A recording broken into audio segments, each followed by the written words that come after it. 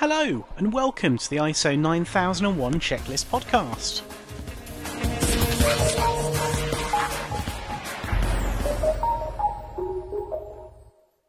Our aim is to provide the best free ISO 9001 training resources on the web. In this episode, we're going to look at why you should write a quality manual, the format and content, 3 important things that must be included, who will use your quality manual, and why. So, why write a quality manual? The quality manual is the essential cornerstone for any organisation venturing on the ISO 9001-2008 accreditation route, since it manifests top management commitment to operate an effective quality management system. Like any document, the quality manual must be written in such a way that it provides employees, customers, auditors, and other interested parties with a sound overview of how your organisation satisfies customer requirements. People throughout your organisation will refer to it when they want to see the big picture of the system or what policies have been established. One of the best ways to understand and implement ISO 9001-2008 is the actual task of compiling the quality manual. By reading through the requirements one by one and assigning each requirement a relevant document, process, or procedure that exists within your organisation, you will find that more than half of the requirements have already been addressed. The quality manual just needs to formalise the relationship between the process and the documents. Format and content of your quality manual. Write your quality manual so it works for you, for your company, and the way you work. It is entirely your choice, but always ensure it supports your organisation's objectives. The quality manual should not contain any confidential or proprietary information, as it should be readily available to third-party auditors and customers. You should also ensure that a clear distinction is made between the content of the quality manual and the procedures.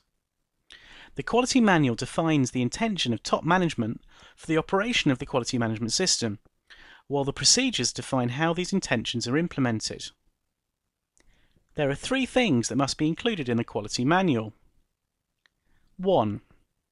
The scope of the quality management system, including details of the justifications of any exclusions. 2.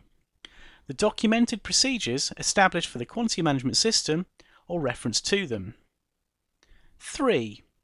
A description of the interaction between the process of the quality management system.